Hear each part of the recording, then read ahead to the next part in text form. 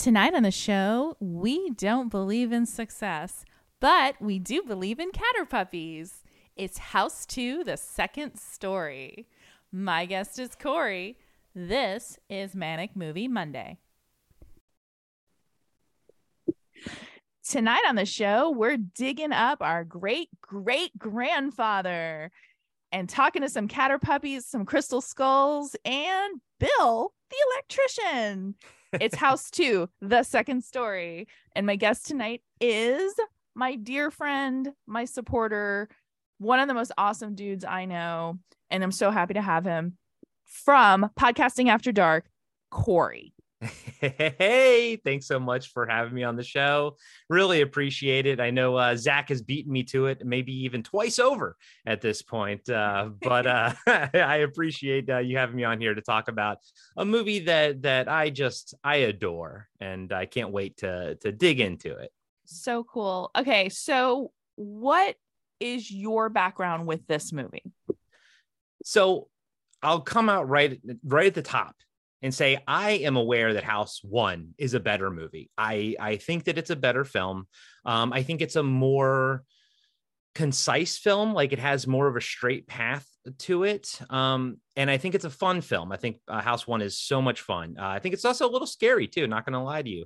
This one, House 2, is such a departure. I think it's a nice, entry-level horror movie. I might actually show my nephew this, one of these days and whatnot. But me personally, it hits two criteria that I just fucking love.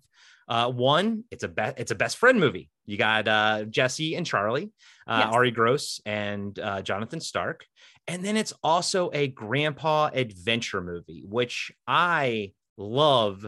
Grandpa adventure movies. So for me personally, I grew up as a latchkey kid in the 80s. Such a typical childhood now when we all look back on it.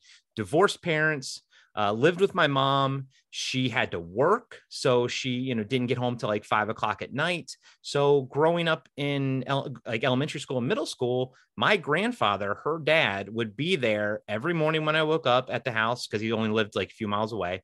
And then he'd be there every afternoon at the house. And, I had friends like my buddy Luke and whatnot, but my grandpa was kind of my best friend during like that time period. And him and I just thick as thieves. And so because of that, I love grandpa, grandkid, adventure movies. Obviously, like, Up falls into that category. And of course it made me cry. But this one does too. And I really enjoy the Jesse relationship. And I also enjoy Gramps' relationship with Charlie. I like how he has his own little relationship there as well. So for me, it's really about the relationships in this movie that I enjoy. Wow. I love that. I love that you said that. Yeah. This was one of those movies that I grew up watching, and I just thought it was so adorable. Yeah. House 1 scared the piss out of me. So I remember when I was a kid, I remember seeing House 1 and just being utterly terrified, and not really understanding like the whole Vietnam thing. And that's a much deeper movie than people give it credit for. Yeah. But House 2 is pretty much this kind of like hodgepodge of adventure and some comedy, but really it is about those relationships. It is absolutely about the relationship between the two Jessies and between Charlie and Jesse. And it's just a great movie. You were talking about like probably showing it to your nephew someday and everything like that. And yeah, it's almost like a kid's movie in a lot of ways. Yeah. I mean, in the best possible ways. Yeah.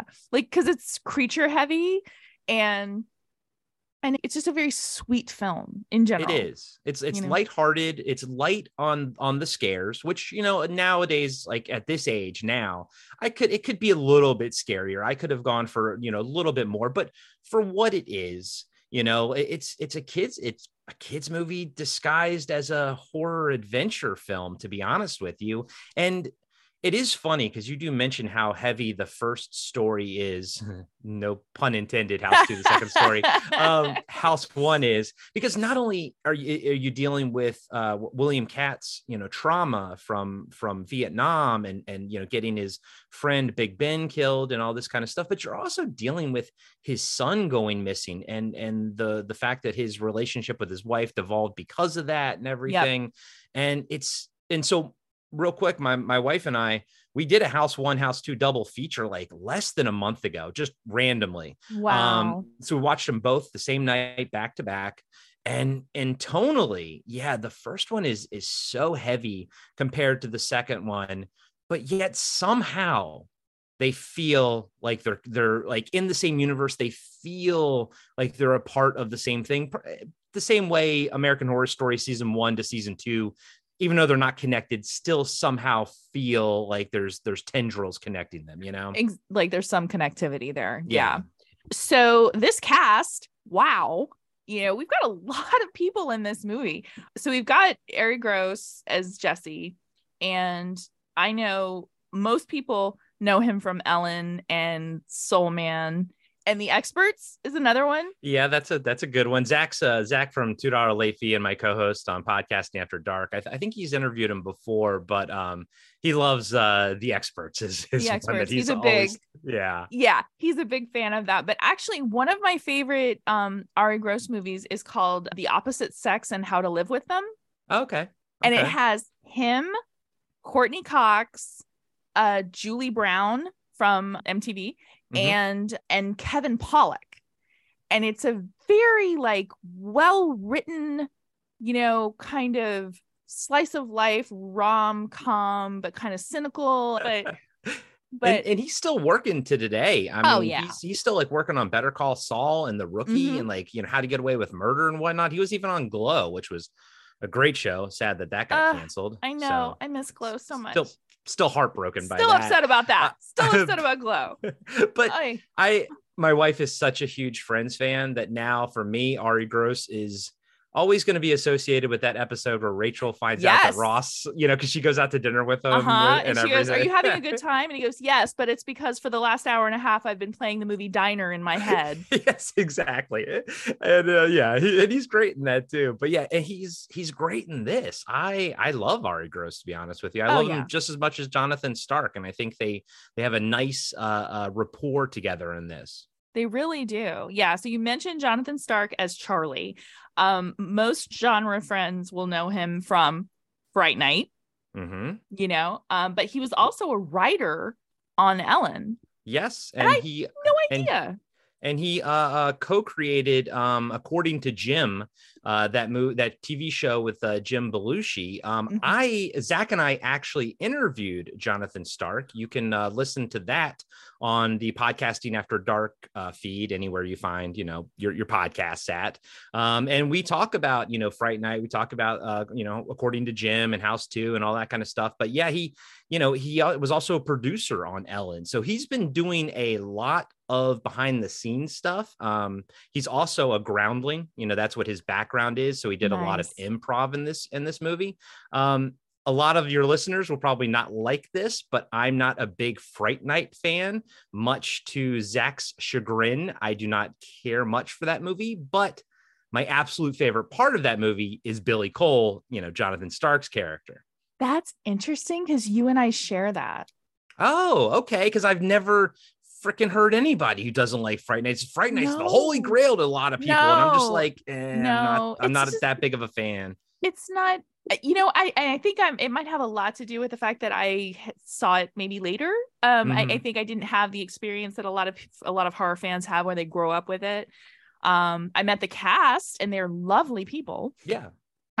But it's not my it's not a favorite of mine, and I've never seen Fright Night 2, so I can't compare the two. But I've seen Fright Night 2 once on VHS way back in the day. But Jonathan Stark as Billy Cole in that role, so good. It's because he's obviously playing a Renfield type character, like a familiar type of thing to a vampire, but he brings this weird warmth to it, this warmth and upbeatness that anyone else in that role, absolutely anyone else, I think would have played it more sinister. Mhm. And that's the wrong way to do it, because my takeaway when I watch Fright Night is everybody should have a friend like Billy Cole. Like he's the Yeah. best friend that you've always wanted. He'll die He's for you. he's super loyal. And even Charlie in this movie, like when we first meet Charlie, besides the fact that he's drunk running into a planter in his car, and bringing a strange woman to someone's house, but he presents his friend with a framed cover of this art magazine that he was in. And so there's these little tiny subtle touches in this film, that's a bit, because it's a bit sweeter than your typical dunce would sort of do, like your dunce friend. It's like there's this weird heart to it that you're like, oh, you actually are probably, like, that character is probably sensitive and whatnot, Yeah, I love Charlie. Okay, so we have Lar Park Lincoln as Kate, the girlfriend, I guess. She's a girlfriend. Kate, aka shoulder pads. She's like the worst. I know. And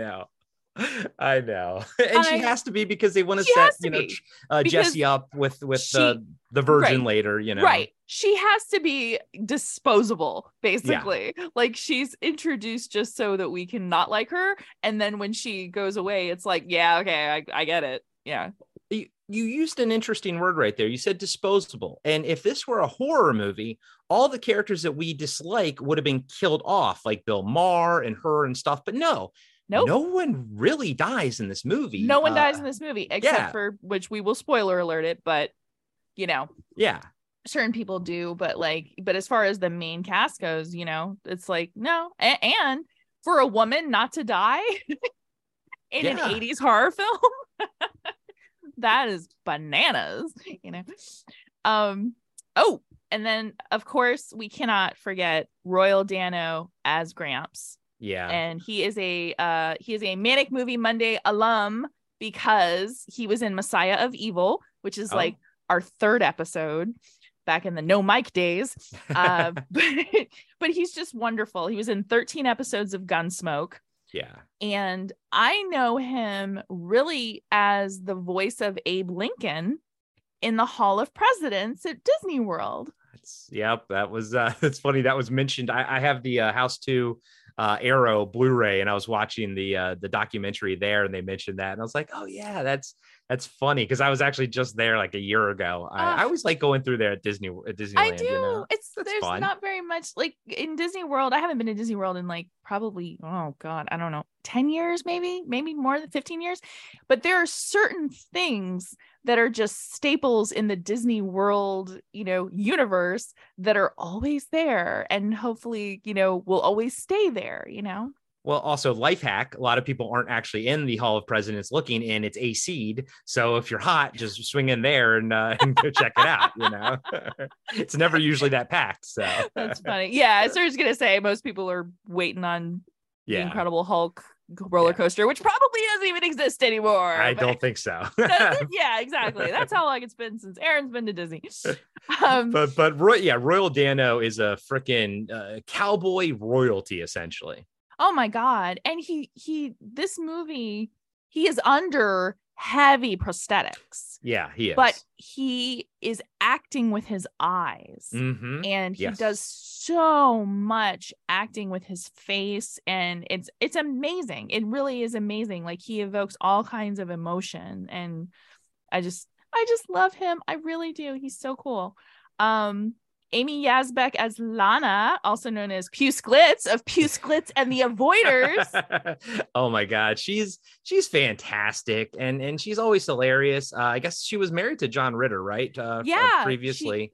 She actually met John Ritter on the set of a movie called Problem Child, which is a movie I absolutely hate. fucking Problem Child. but that is how they met and fell in love, and they ended up doing 3 of those movies together. So I know, and I think I just saw Dawn of the Discs. Like, I think Kino's putting out the Problem Child on Blu-ray. Right. Okay. And for a second, okay, Kino is putting out that. They're also putting out Rent-A-Cop with Liza Minnelli. I saw that. You saw that this morning. Yes, and No Out of the Dark. Nobody will fucking touch Out of the Dark. Yeah, but they'll also put out Pretty Baby. So yeah, exactly. Ew. I know. I'm just as appalled as you are. I don't understand. understand. I don't either. I don't either. I don't get it. And then of course we have Bill Maher in as the basically permed, cynical a-hole record producer. And in one of his earliest roles, like one of Yes. his first roles. And it's amazing to me how of a complete package Bill Maher was when he hit the scene. And by that, I mean a douchebag, Oh, you know what I mean? Like Yeah. he was a fully formed douchebag the moment he hit the scene. Yeah. My favorite Bill Maher movie will always be Cannibal Women in the Avocado Jungle of Death.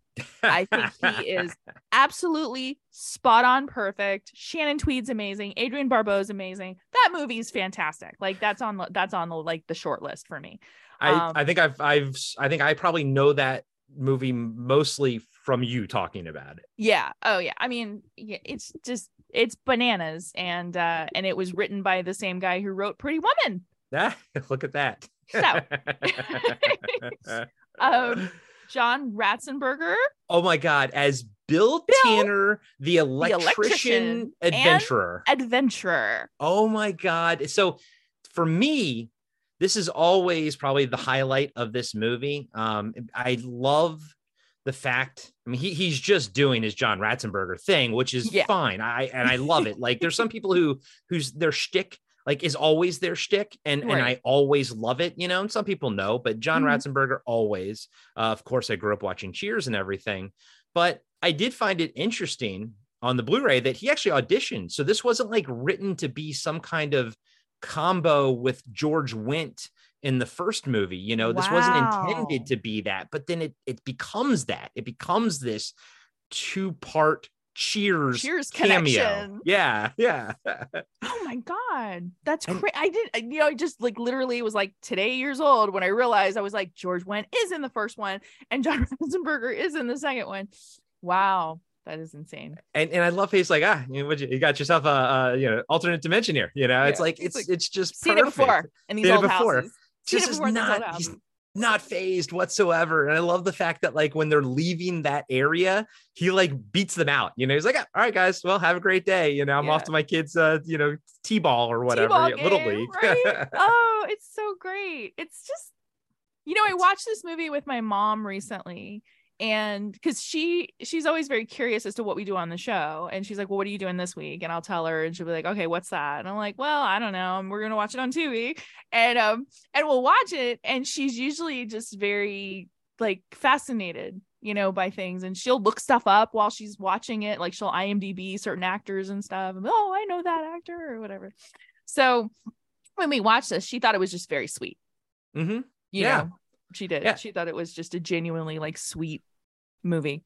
And that's kind of how my wife felt about it too. I think she still leans towards the first one, she liked the bit of the horror elements and everything of the first one. And I can get why. I understand why. But she saw the appeal of part 2 and was like, oh, that was a nice movie. But she was like, but not scary at all, Oh, no. Which I think is why we could show it to children. Exactly. Rounding out our cameos, Rochelle is played by Mean Jane Modine from Spring Break.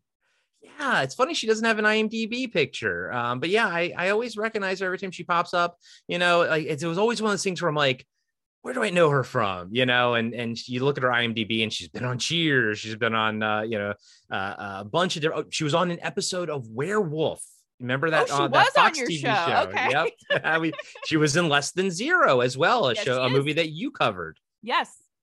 She plays the girlfriend of Jamie Gertz's father, who emerges from a bedroom, wiping her mouth, wearing a men's shirt that is cut directly like at her thighs, and she's like, "Oh, hi, Blair.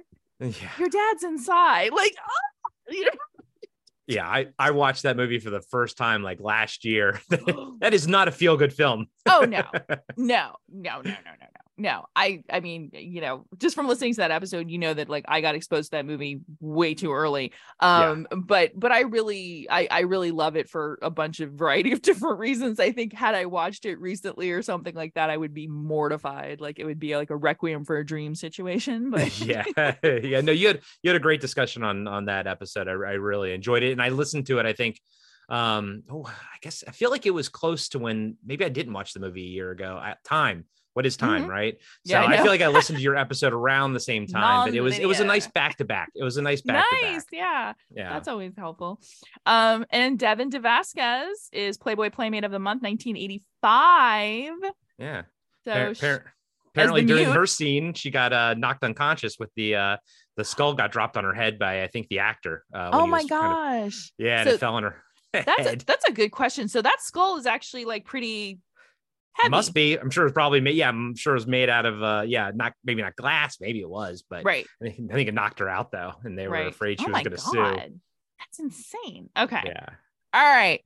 So now we open this movie with a dark mansion and two parents that are getting ready to basically give their child away because they are in danger, and we find out that they are being menaced by a very tall, skeletal-looking cowboy by the name of Slim Razor. I love that. Great name, great design. I love his design. Oh, his design is fantastic. Yeah, it's really, really great. I was looking up some information just to see if like the actor had done anything else, and he'd done a lot of like stunt stuff, other things like that. And he has like crazy ears. He's a skinny dude, so they can put the prosthetics on him and all that kind of stuff. But did you recognize the voice? The voice sounded really familiar, but I didn't. Is it Frank Welker? It sure is. Okay. I'm not gonna lie to you. I love Frank Welker. I mean, I grew up on the Real Ghostbusters. He's Ray. He's every other growly, monstrous voice. I think he was in Gargoyles and everything. But when I hear him as maybe it's actually a good thing. When I hear him as Slim, and like when Slim's using it's like Frank Welker. It makes me feel like the movie's a Saturday morning cartoon. And at first glance, I was like, I feel like that hurts the quality of it in my head, because I'm like, a movie's a movie, and I'm still from that era where like movie stars are movie stars and TV stars are TV stars.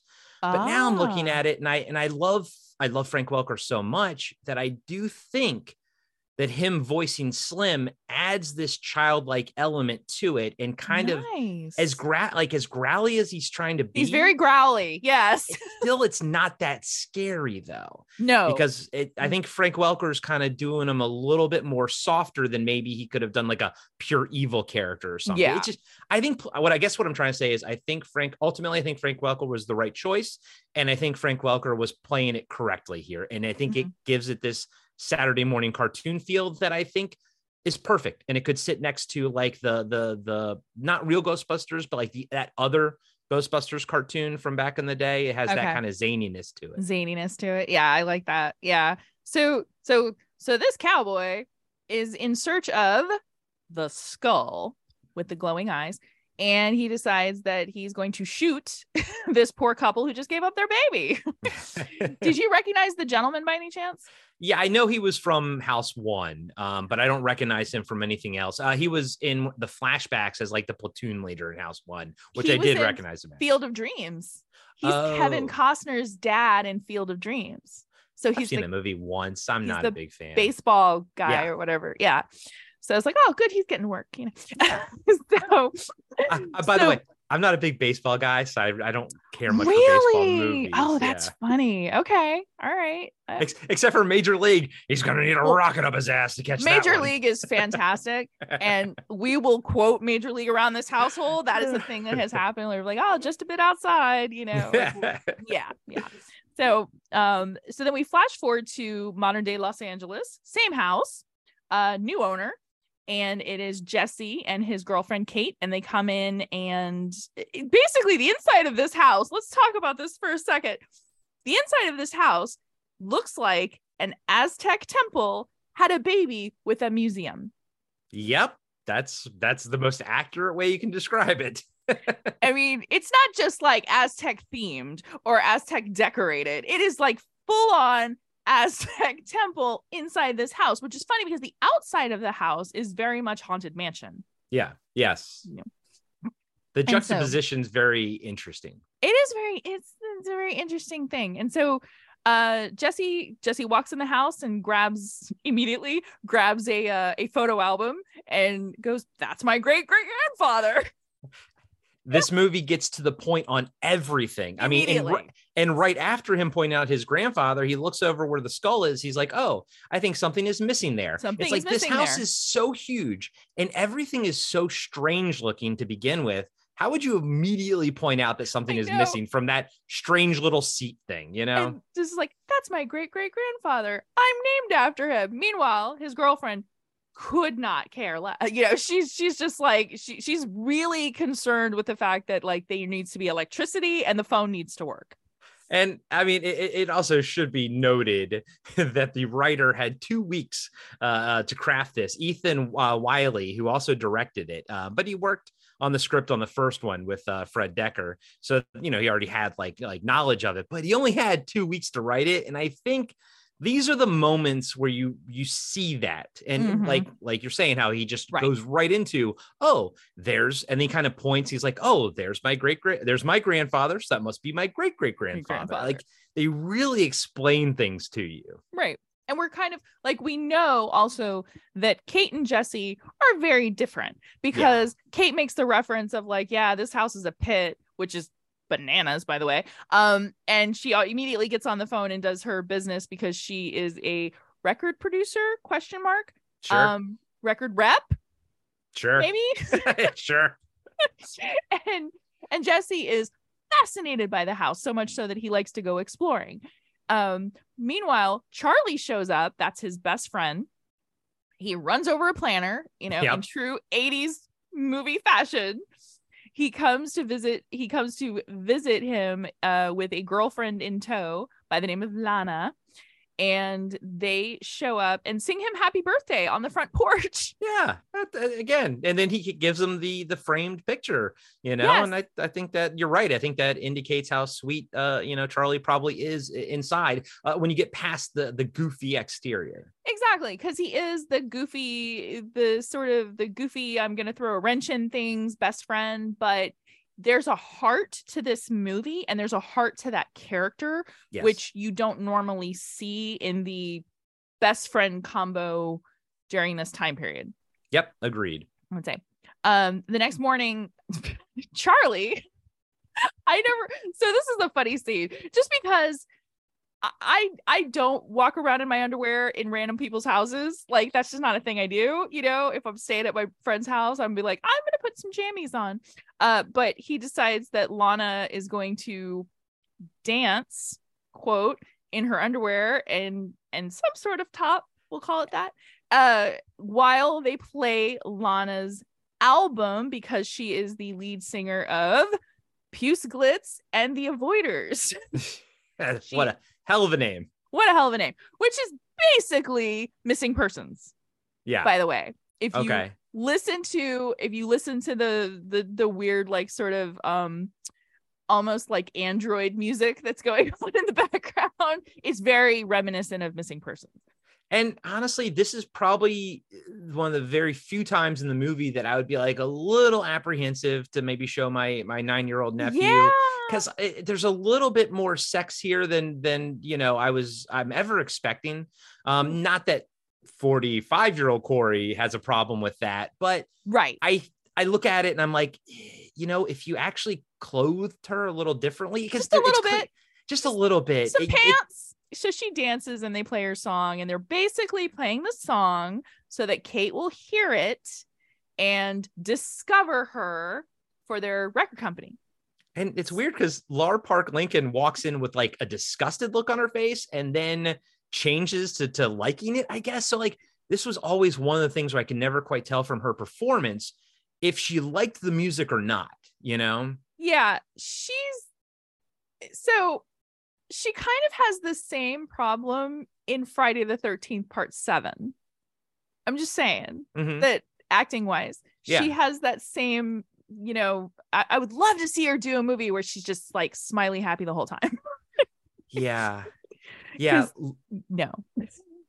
Yeah. Laura Park Lincoln. I don't know if she's my favorite part of Friday 13th Part 7. You know what I mean? Like as a kid, I loved that movie because I think it was cool with the psychic and I thought Jason looked cool. Yeah. And but as Kane I get Hodder, older, Kane Hodder's great, who's in this, by the way. But like, as I get older, it kind of moves down on my list of Friday the 13th films that I enjoy. And actually, the earlier ones, like Part 2, dramatically shoot up on my list. Part 2 is my favorite of all of them. Part 2 is absolutely my favorite. I love Part 6.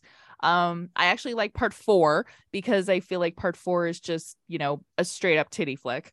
It's ridiculous. You know, I like Part 5 because it's kind of sleazy and it has a huge death count, you know. It's great death count. And and you know what actually I enjoy about Part 5 is someone, I don't remember where I heard it or whatever, but someone proposed the idea that Roy, the medical guy, he had access to all these like steroids and you know, adrenaline stuff, and that's how he got his superpowers from, and you know, and could like withstand a bunch of damage because he was injecting like adrenaline into him that he would have. And I was like, oh, that's a really cool idea, and it kind of made Roy a little bit more interesting to me.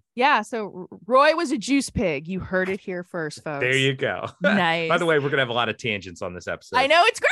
It's one of my favorite things in the whole wide world. So Kate calls up her boss, played by Bill Maher, and tells her, you got to get over here and see this chick. She's fantastic. Meanwhile, down in the basement, Jesse is actually looking at pictures, and he finds a picture of his great-great-grandfather, and standing next to a man named Slim Razor, that would be our cowboy, holding a skull with, is it sapphires for eyes? I think so. Some kind of gems. Yeah. Some kind of gems for eyes. And he then convinces Charlie. That's what's so great about this, is that it is absolutely out of this world. Like, he's like, you know, there is a graveyard up in the same property. We should go and dig up my great-great-grandfather and find this skull. Because like the impetus behind this is Aztecs would bury their treasure with the person. Ergo, my great-great-grandfather would have been buried with this skull. And he gets this information out of like a school textbook style. School textbook. Yeah. And what I'm with you, what I love and what my note is, Charlie is always down to clown. He's like, I love it. Yep. I love it. Yes. Charlie's like, absolutely. We're going to do it. We got to do this. Absolutely. You get a shovel. I'll get a shovel. Let's do, you know. Yeah. And I love characters that are always down for an adventure. I love those kind of characters in movies or TV shows. I think that's fantastic. So yeah, Charlie, sure. Why not? Love him. Love him. Absolutely. Digging up the grandpa's grave, you know? I like the fact that they're both tired digging too, because it's not like, oh, we're just going to dig a little here and then we're going to find a body. It's like they're digging and then they're like, oh my God, please, I cannot do this anymore. I'm going to go take a nap, you know? So they do finally dig up Gramps, but and Gramps is actually wearing this amazing like Aztec mask. I love that mask. And as a kid, it scared me. Scary. And I've seen artwork. Like sometimes people will do like house to artwork and they'll incorporate that. And sometimes I forget. I'm like, where was that in the movie? And it's here. And I always kind of wish every time I watch it, I'm always like, that looks really cool. I wish it came back later in the movie somehow. Right. Because it doesn't. They remove it. And then you see that Gramps is okay. How old is he again? 100 and... I thought he was like, at some point he says I'm a 170-year-old fart. So yes, so it's like 170 years old. Yeah. Yeah. So he's, you know, this is old man with kind eyes, with very gentle eyes. Yeah. With kind and gentle eyes. So they get him out of the coffin and they hide him down in the basement. And meanwhile, Gramps is kind of like regaling them with all of these stories. And there's this great moment that it always like touches me is when Gramps catches his reflection and realizes that he is not eternally young, is that he is old and falling apart. Yeah. And it's a really beautiful moment. That's my note too. That scene right there. I love that moment. This movie is, 80% comedy, maybe 1% horror, but the rest of it is the heart The of this heart, movie. There's a lot absolutely. of heart, and this scene is one of those moments. And I think it's like it seems like this is why this movie stands up after all these years. Absolutely. And so then he proceeds to tell Charlie and Jesse all of these stories of, and it's done sort of montagey, like where they're just kind of sitting there and they're fascinated and they're drinking beer and they're hanging on his every word about what's going on. And then at some point, okay, because this is where the timeline gets kind of skewy. At some point, Gramps decides to throw a Halloween party. Well, Charlie did. Charlie throws the Halloween party, and Gramps, yes, okay. Yeah. And then, this movie has that, because this scene here, it's like, if you follow it, like Lar Park Lincoln is still sleeping. Yes. So so they went and dug Grandpa up. They dug 6 feet down all night long. They come back and Grandpa regales them. And I think immediately Charlie and Grandpa go out on their little drinking bender. And it's like, yes. And Charlie, it's like, right. Charlie and Gramps decide to go out, get drunk, and then Charlie teaches Gramps how to drive a stick. And in theory, this is all the same night. And so later on, when the Halloween party happens, it's sort of the same thing. It's like, how did they not hear a whole party like getting set up and ready upstairs? And that's where the movie's kind of weird, and where you can kind of see where the 2 weeks of writing it is probably on display. Yeah. There are some little moments like that, but the Halloween party. So Gramps decides to dance with a cowgirl, and shout out to my buddy PJ who noticed this. But the cowgirl that he dances with is none other than Silk Stocking's own Mitzi Capture. Ah, there you go. Also star of Angel 3, of the Angel series. I know David Irons is a big Angel series fan. I know he is. So at the Halloween party, someone, I guess Charlie, has invited one of Jesse's ex-girlfriends by the name of Rochelle. Rochelle is dressed as a sexy maid, and she is just a thirst trap. Oh my God. She wants Charlie. Jesse. She wants Jesse so bad. It's wild. It is totally wild. I mean, she is just, mwah, mwah, mwah, mwah, mwah, mwah, just getting her lipstick all over him. And he really just is not fazed by it at all. Like, he's just kind of like, I'm just more concerned with my great great grandfather dancing over there, and I hope he doesn't break a hip. I just love how this movie proposes a reality where Ari Gross just has women just literally tripping over themselves to themselves get over him. And he just tells her, he's like, I need to go take care of this. Hold this trash. And she's like, okay. And of course, like, Bill Maher sees this and then goes and like immediately tattletales. Oh, he's terrible in this movie. Like, oh my God, such a piece of crap. He's dude. Such a garbage human. Like, you immediately see him and he like kind of taps Kate on the shoulder and he was like, Kate, we need to go talk. And basically, clues her into the fact that there's this woman that's like falling all over Jesse. And she immediately gets, this is basically designed, like, Rochelle is only there so that Kate will be pissy and leave.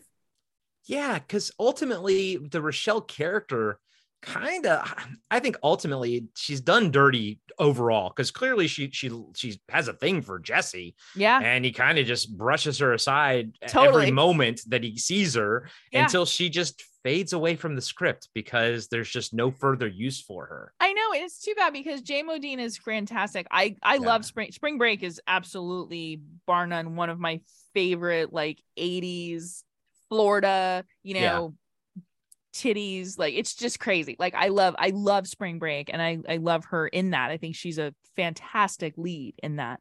And so this was kind of like but I heard that she did this as a favor to Sean S. Cunningham. Okay, because Sean S. Cunningham had done Spring Break, so they knew each other, and so she came in and day player, she just decided she was gonna help out. Yeah. So, Speaking of Florida movies, you ever seen Nightmare Beach?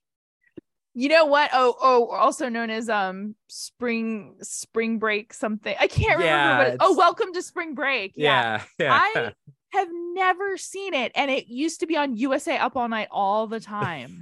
I picked up the Kino. I was like, you know what? Screw it. It was like, $8 or something. It Right? was fun. I enjoyed it. Fun? I'd never seen Okay. it before. Yeah, I'll it was a watch good time. it. Yeah. Saxton is in it, so John I love Saxton's it. in it. Yeah, you can't go wrong with Saxon. You just can't. Meanwhile, something very strange happens. A door opens on the second floor, and there's a jungle in there. Because each one of these rooms in this house has an alternate universe. Sure. Which is Why not? fascinating. Why not? I got no beef with it. It's the 80s. Why not? Yeah. So out of this jungle alternate universe, a Stonehenge man appears, runs downstairs, disrupts the party, steals the skull, and then goes back up to the jungle. And what's amazing is I think that I forgot his name, but I think he played Buzzsaw in The Running Man. He's in The Running Man. He's huge. He's a huge dude. He's so big that he makes Kane Hodder look small. I know. So we mentioned that Kane Hodder has a cameo in this because apparently he was the stunt coordinator. So Kane Hodder is the guy in the gorilla outfit who takes his gorilla mask off and then gets into a fight with this big dude. They get thrown over a balcony, which it's just lands perfectly. When did Kane Hodder get burned? Because he looks so young in this. Like you can tell he's young, but he has the burns. You can see them and everything. So I've read his autobiography, and from what I remember, I believe that the burns and that whole situation happened in the late 70s. Oh, okay. When we were younger and the internet wasn't there and everything, I was always under the assumption that it was in Friday 13th Part 7 when the furnace hits him from behind, but maybe that might have been a story that he got a little burned from that, but it wasn't major. No, he actually got burned because he was doing a fire stunt. This is by his own admission, he was showing off for a reporter. He's in the middle of doing this person was interviewing him as being a stunt person. Yeah. And he was like, he goes, well, let me show you this fire stunt. And he did it and it went horribly wrong because, I believe, if my memory is correct, that the winds were going and he didn't anticipate that it would be that windy that day. And it just like a Chernobyl, just oh man. But otherwise Kane Hodder's awesome and we all love him. He's horror royalty. Oh yeah, major shout out to that autobiography if you ever get to watch it, or even his documentary To Hell and Back. He's amazing. He is a wonderful person to meet in person. We sat and talked for a good 30 minutes about being bullied as kids. He got bullied because he was too small. I got bullied because I was fat. I mean, we had this very wonderful conversation and he took the time to talk to me and he's just fantastic. I love Kane Hodder. Yeah, that's fantastic. Yeah, he's just great. Meanwhile, so Charlie and Jesse are beckoned by Gramps to go into the jungle and get the skull, because if the skull falls into the wrong hands, as Gramps says, it could be disastrous. And this is interesting because this is almost this movie, if you follow the hero's journey, they almost have two calls to adventures. First one is to dig up Grandpa. The second call to adventure is this one, chasing the barbarian into the prehistoric land. So it's kind of interesting that there's two of them. And then before they go in there, Charlie, like he says, I've been wanting to use this. I've been keeping it in my car, and it's an Uzi because Uzis were huge in the 80s. Yes, of course. Looks like my Intertech Uzi water gun that I had back in the day. And fantastic. He's just of course he has an Uzi. Of course he does. Yep. Go into the jungle. So they end up fighting. Well, Charlie ends up fighting the one dude, and then and they are triumphantly, they find the skull and they do that awesome 80s thing where they hold the skull up on top of their heads and they're like, we did it. And at that exact moment, a pterodactyl, you heard this correct, ladies and gentlemen, a pterodactyl comes and swoops and grabs the skull. It's fantastic. I love the prehistoric era. I love the stop motion monsters that you see, the dinosaurs. Super Harryhausen. Yeah. Yeah. Oh God, I love it. It should be noted the director worked for ILM, so I think he called in a lot of his people and stuff like that because he worked on a lot of the creature stuff on Return of the Jedi and whatnot. So I think that's why we see a lot of stuff like the Caterpuppy and the weird dodo pterodactyl thing, which I love. Dodo, love it all. Exactly. Dodo bird / pterodactyl. Yeah, love it all. I love all their little pets that they acquire. They're growing family. Yeah. Oh God, we'll get to that's one of my favorite scenes, but we'll get to that in a second. But yeah, so the skull is swept away by the pterodactyl. Jesse decides to climb a tree because he's got to get the skull back. Climbs the tree, and he's trying to get this skull away from this baby pterodactyl. And I swear to God, it is like trying to brush Murphy. Like when I try to brush my puppy, it's just just a lot of biting. So finally Jesse just decides, you know what, fuck it, I'm gonna take the whole thing. I'm going to grab this baby pterodactyl with the skull in its mouth, and then he falls backwards and Charlie's gonna catch him, which of course doesn't happen. Of course not. He's like, catch me, Charlie. I got you. I got you. I misses him by a foot. He's like, I got you. You know, no. And I love. I just think it's such a cool thing because when Jesse crashes into the ground, it's technically the ceiling of the basement. So then he comes crashing into the basement where Gramps is just sitting there. He's like, why didn't you take the stairs? The door? Why did you use the stairs? Yeah, exactly. I'm just like, this is great. Like, this is the shit. This is where it's like, this is where it's firing on all cylinders. And I think this is the humor that just really, really works right here. Absolutely. And I love this because, you know, Gramps is there. The baby pterodactyl has at this point scampered up the stairs and is playing keep away with the skull, basically. But Charlie's brought a friend because someone is nibbling on his leg and he thinks he's being eaten alive by some ferocious animal, when in fact it is a Caterpuppy, a combination caterpillar puppy dog. And it is so adorable, and it is the reason why I truly have nothing but love for this film.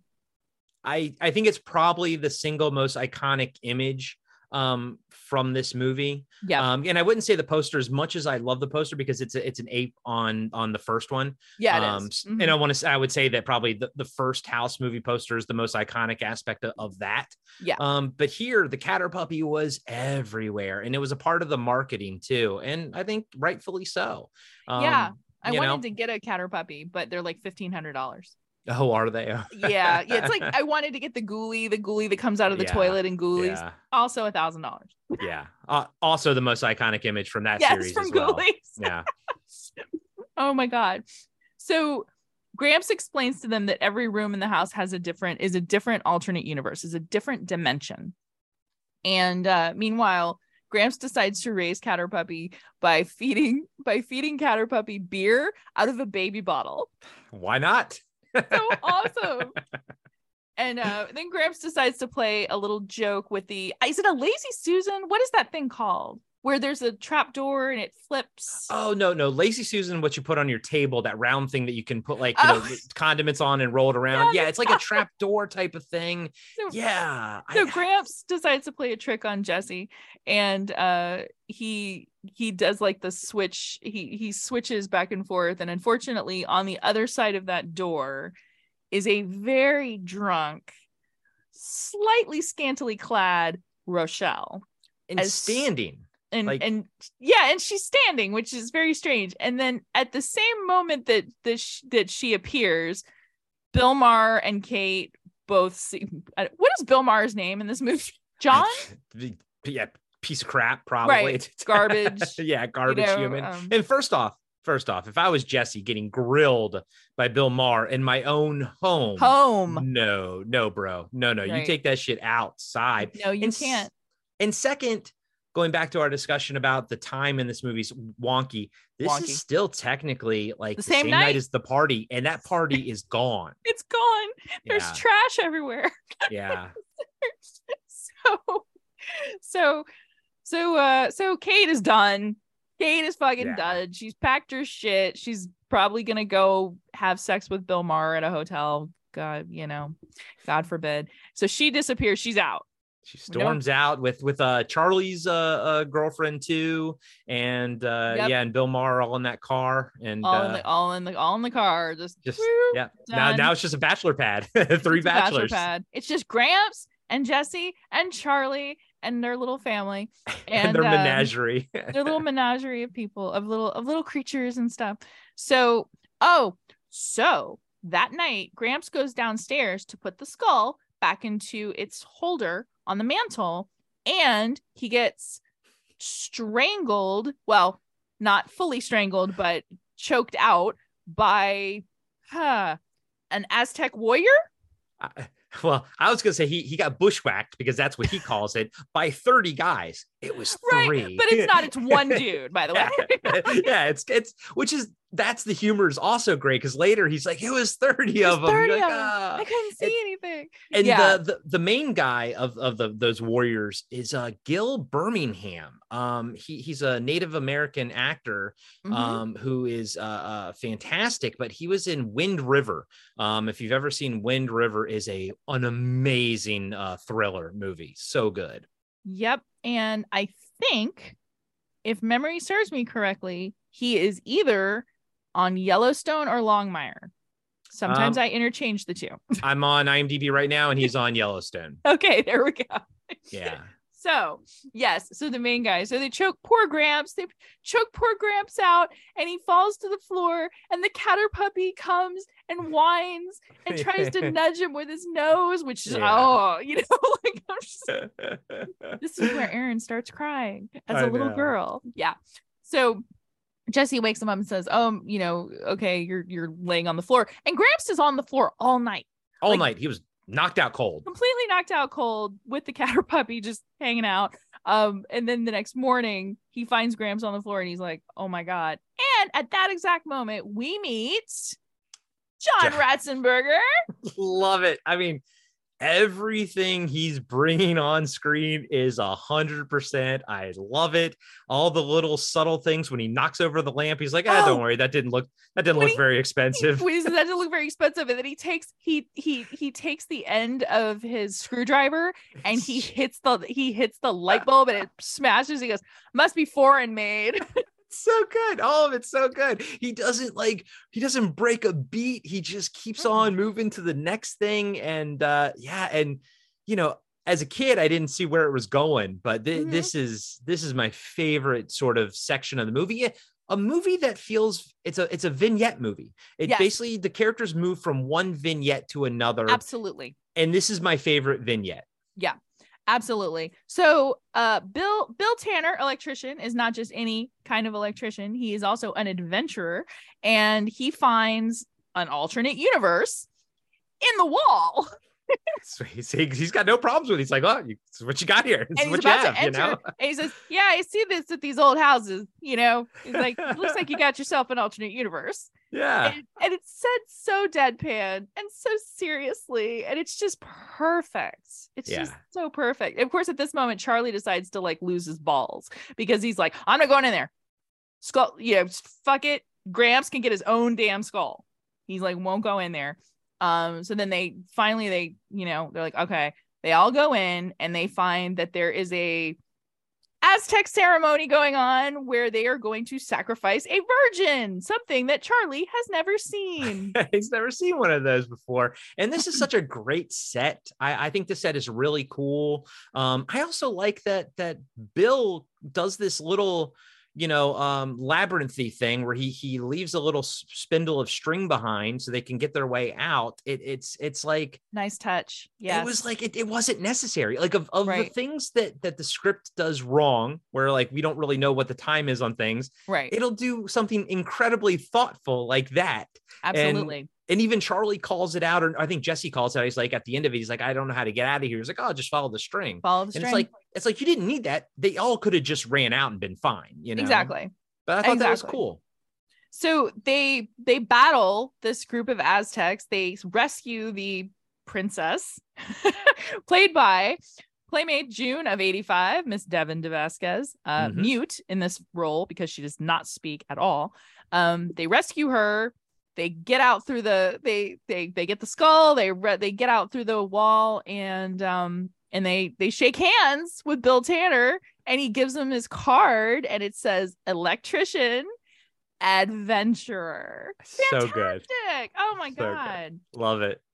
So the next scene, which is it's like my favorite scene, but it's also not my favorite scene at the same time, is family dinner. Because they're all sitting around the family dinner. It's the mute princess, the baby pterodactyl, the catter puppy, Gramps, Charlie, and Jesse.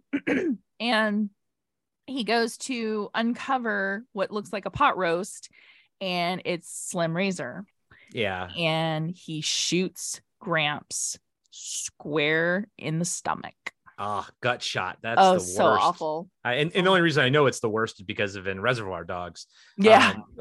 But minor complaint. I have very few complaints about this movie. I wish we saw Slim more, because we technically only have like 20 minutes left in the movie at this point, where sort of he's in the beginning, but I wish he would have been a bit more of a staple, as a protagonist throughout the movie. Or I just at least wanted to see him maybe directing the Barbarian to go get the skull and everything, but I think we're led to believe, like with the Barbarian and the Aztec people, is that the skull just calls to you, right? And these were just different people. But I kind of wish that Slim had more of a hand as an antagonist of this movie.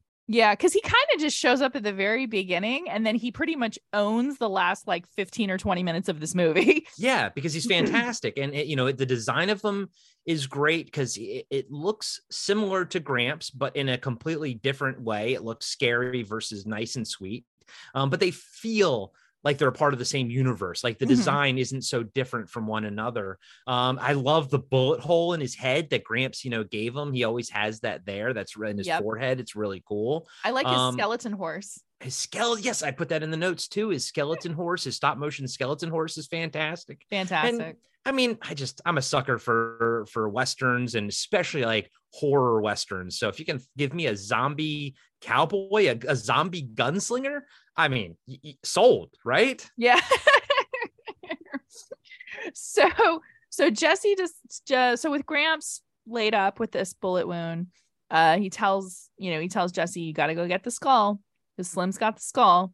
So Jesse does he get his gun? He gives him his gun, right? Gives him his gun. Yeah. So you got to, it's Star Wars, you got to have pass down the laser sword, and all this kind of stuff. And it's also the hero's journey. Your mentor has to die. The old wizard always has to die, so that the hero can step up and I mean, it's like 101, and it's great. I mean, and it works because, these tropes work because they work, and they're in this movie because they work. Right. So Jesse goes and fights Slim, and there's this, goes into cowboy world, goes into Western world, basically. My least favorite vignette. Yeah, mine too. Oh my God, that's so funny you should say that. Yeah, no, because that's the last like sort of 15 minutes of this movie. I'm just like, and I like it when the fight comes back into the house. When they bring the fight back into the house, and they're fighting, and at some point someone has called the cops. Yeah, because of all the shooting and everything. Of all the shooting. Yeah. And the cops have shown up, and Slim's firing guns, Jesse's firing guns. The cops don't know who's firing what. They're firing guns into the house. It's this insane, crazy time.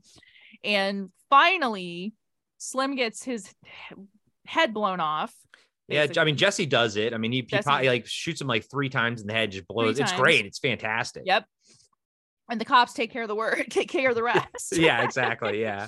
But, and then Gramps has passed, and just because they got the skull doesn't mean Gramps is going to live. And Gramps, wants Jesse to use the skull. How, he's had his time. Yeah. He says, okay. I've had my time with the skull, and now you go and you accomplish what you want to with the skull, and then you just get rid of it. Yeah. And another thing that I just love about this movie is, Jesse has to escape the house, the cops, like how is he going to get out of this, with all the cops outside shooting and alternate stuff. universe, baby. Just go or into the past, whatever it is. Yes. And it's so cool that now at the end of the movie, Jesse, they buries his grandpa because he carries him out with him. Don't think he should have put the skull on top of the pile because that's just going to get found, but that's okay. Yeah. I was kind of like, oh, they're really leaving that one open, aren't they? Yeah. But here you have, Jesse, Charlie, the princess, the Catter puppy, and the baby pterodactyl, all like living in the Wild West or wherever they are. And I'm like, so this is a TV show that I want. Like, right, I want to see the further adventures of where this goes. It turns into an episode of Sliders, right?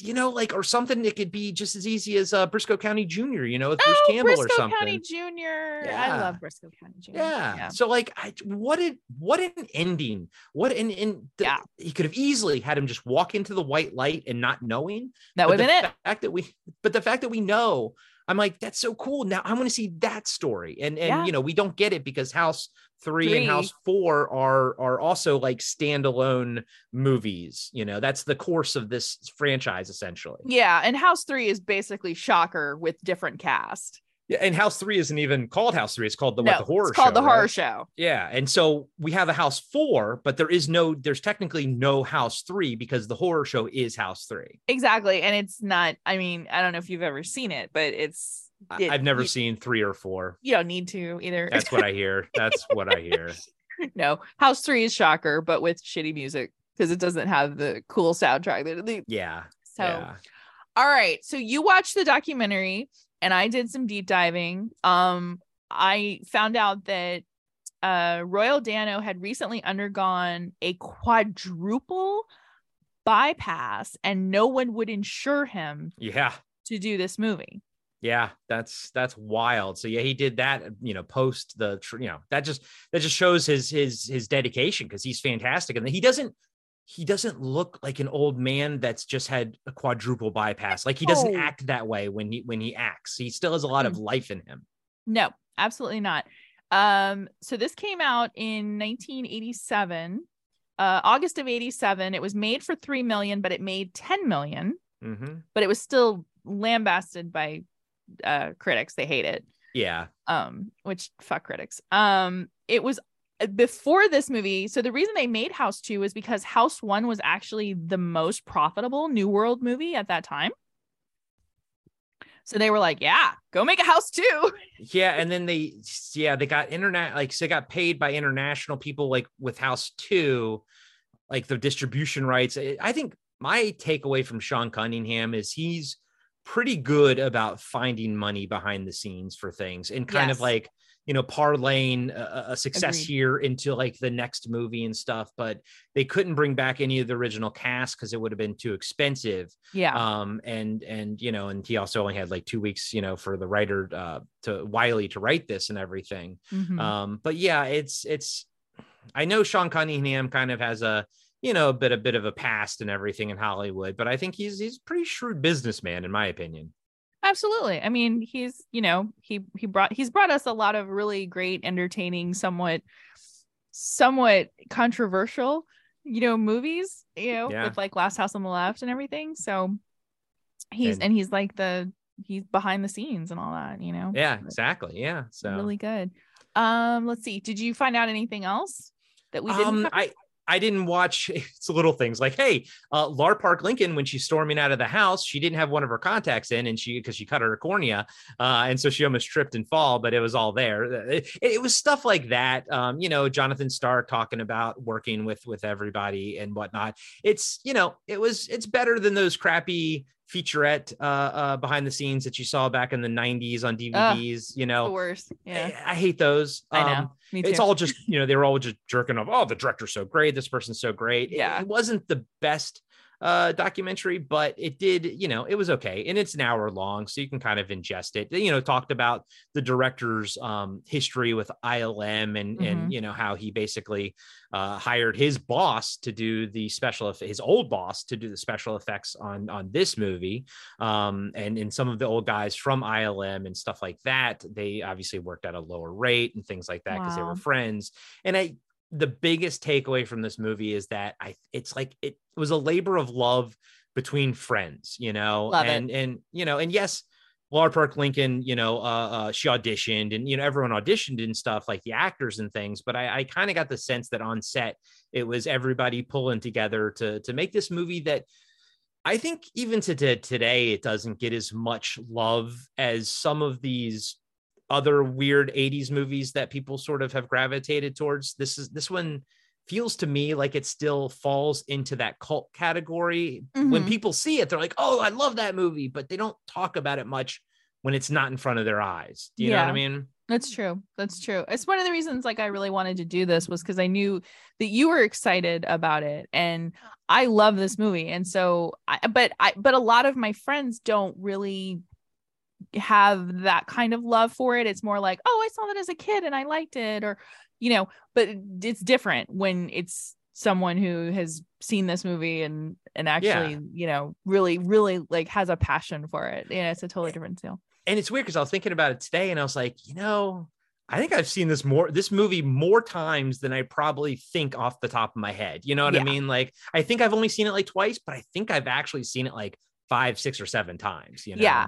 I mean, I wrote that breakdown completely from memory. That's why there was like a little parts there where I was like, oh shit, I forgot about this. But like for the most part, I wrote it from memory because I remembered it and was like, okay, so and part of like sort of how I view movies, and I know you're a bit different. You like a lot of the behind the scenes stuff. I personally don't. I mean, even with like some of my favorite movies like Aliens and stuff like that, I don't look into the behind the scenes stuff because I like to talk about what's on screen. I don't like to talk about the movie we didn't get. I like to talk about, what we have. And I also like to world build. So I like to kind of figure out like, okay, what is this character thinking here? I don't really quite care like what the writer's thinking. I'm trying to figure out like what the character is thinking and stuff like that. And this movie is so ripe to kind of let your head just kind of your imagination just go wild with it and just have fun with it when you're watching it. You can kind of, it's some movies I just let wash over me, and some movies I'm an active like participant in. This is one of those movies where like I'm an active participant. Yeah. I'm like, oh, cool. What's that creature supposed to be? And I'm like, oh, that's so cool. And I don't know. It fills me with just imagination, this movie. I love that. So wrapping things up is okay. Shout outs. I don't have anybody to shout out today, but do you have anything that you would like to promote or where can people find you if they want to stalk you on social media? Sure, of course. Well, I'm always, you can always find me on Podcasting After Dark. Main thing I'd like to promote is go check out the Jonathan Stark interview. I'm really proud of that one. Really proud that we got to talk to him. He does not do a lot of interviews. And so that was pretty cool. And we do talk about House 2 and everything. So go check that out. Go check out Podcasting After Dark. You can find me on Instagram, Podcasting After Dark. You can also find me on Instagram at Corey Nation. I'm mostly on Instagram. I'm not really on Facebook I'm not on Twitter at all.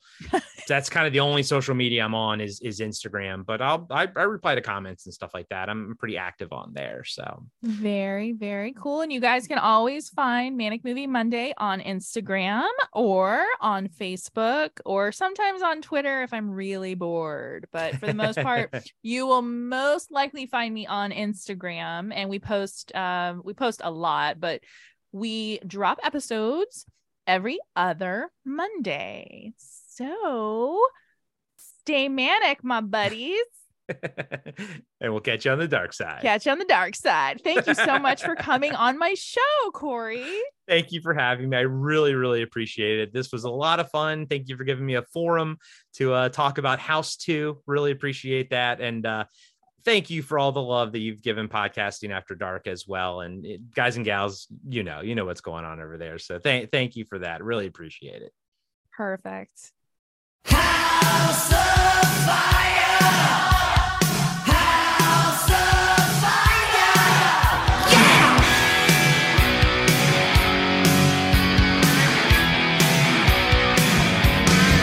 All right!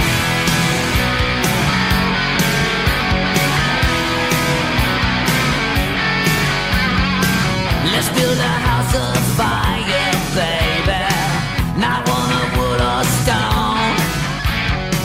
Walk through my door.